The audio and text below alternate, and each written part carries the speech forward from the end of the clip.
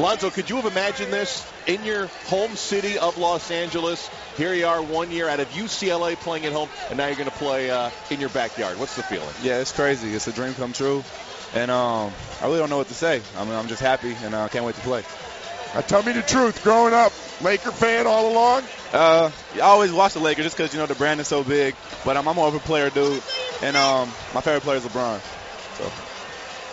Well, you've got, obviously, as high-profile a player as there is in this draft.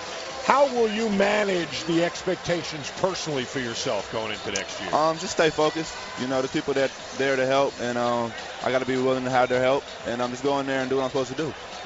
There was a lot of talk that maybe the Lakers wouldn't take you, but how worried were you that they might pass on you?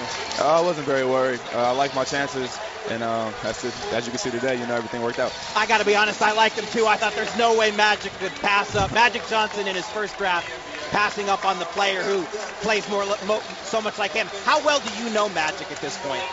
Met him twice. Been two great visits every time, and definitely know what he's done on the basketball court. Best point guard ever in my eyes, so I'm looking forward to learning from him. I saw your dad was already doing some interviews down there, yeah. And you had a great piece in the Players Tribune about your dad, and he's always been there. We've seen the commercials as well. How have you kind of dealt with all the noise around from Pops all these years and handled it so elegantly so far? It's always been the same. He talks, I play. That's just how it is. He's a very loud person. Me, I'm more mellow, more calm. So I just like playing. That's all I care about. Lonzo, I know you're a student of the game. I had a chance to watch you a lot this year, and we broadcast the Pac-12 tournament. What are the things you need to work on, maybe even improve on, to be an effective player, even your rookie year? Yeah, you can always get better, but definitely got to work on my pick-and-roll game.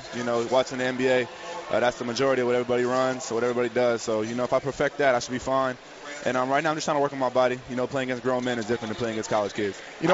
We're always looking to compare people to other ones. Jason Kidd is the one that reminds us of you, or the guys who've played in the league. That's a great comparison. The way you push the ball, the way you see the floor. We were talking before about it myself. I actually think you're a better shooter right now than Jay Kidd was coming out of California. Oh, thank you. Anytime you get compared to one of the greats like that, you're going to take it.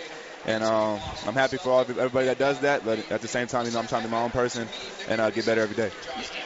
One of the things I remember from watching Jason play, guys ran harder for him because they knew he would get them the basketball. Right. That seems to be such a big part of your game, elevating what your teammates do. What do you do in preparation to try and make sure you're getting them involved as well as doing your own thing?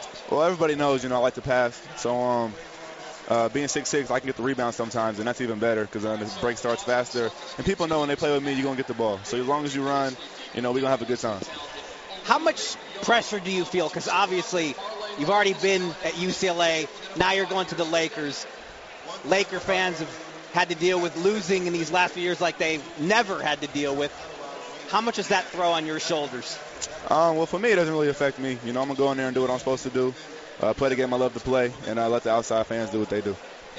Yeah, you look like nothing bothers you. No, not really. What does it say about your league that the first two picks are from the Pac-12, though? It says a lot. That's a great representation from our league, and hopefully they continue to thrive.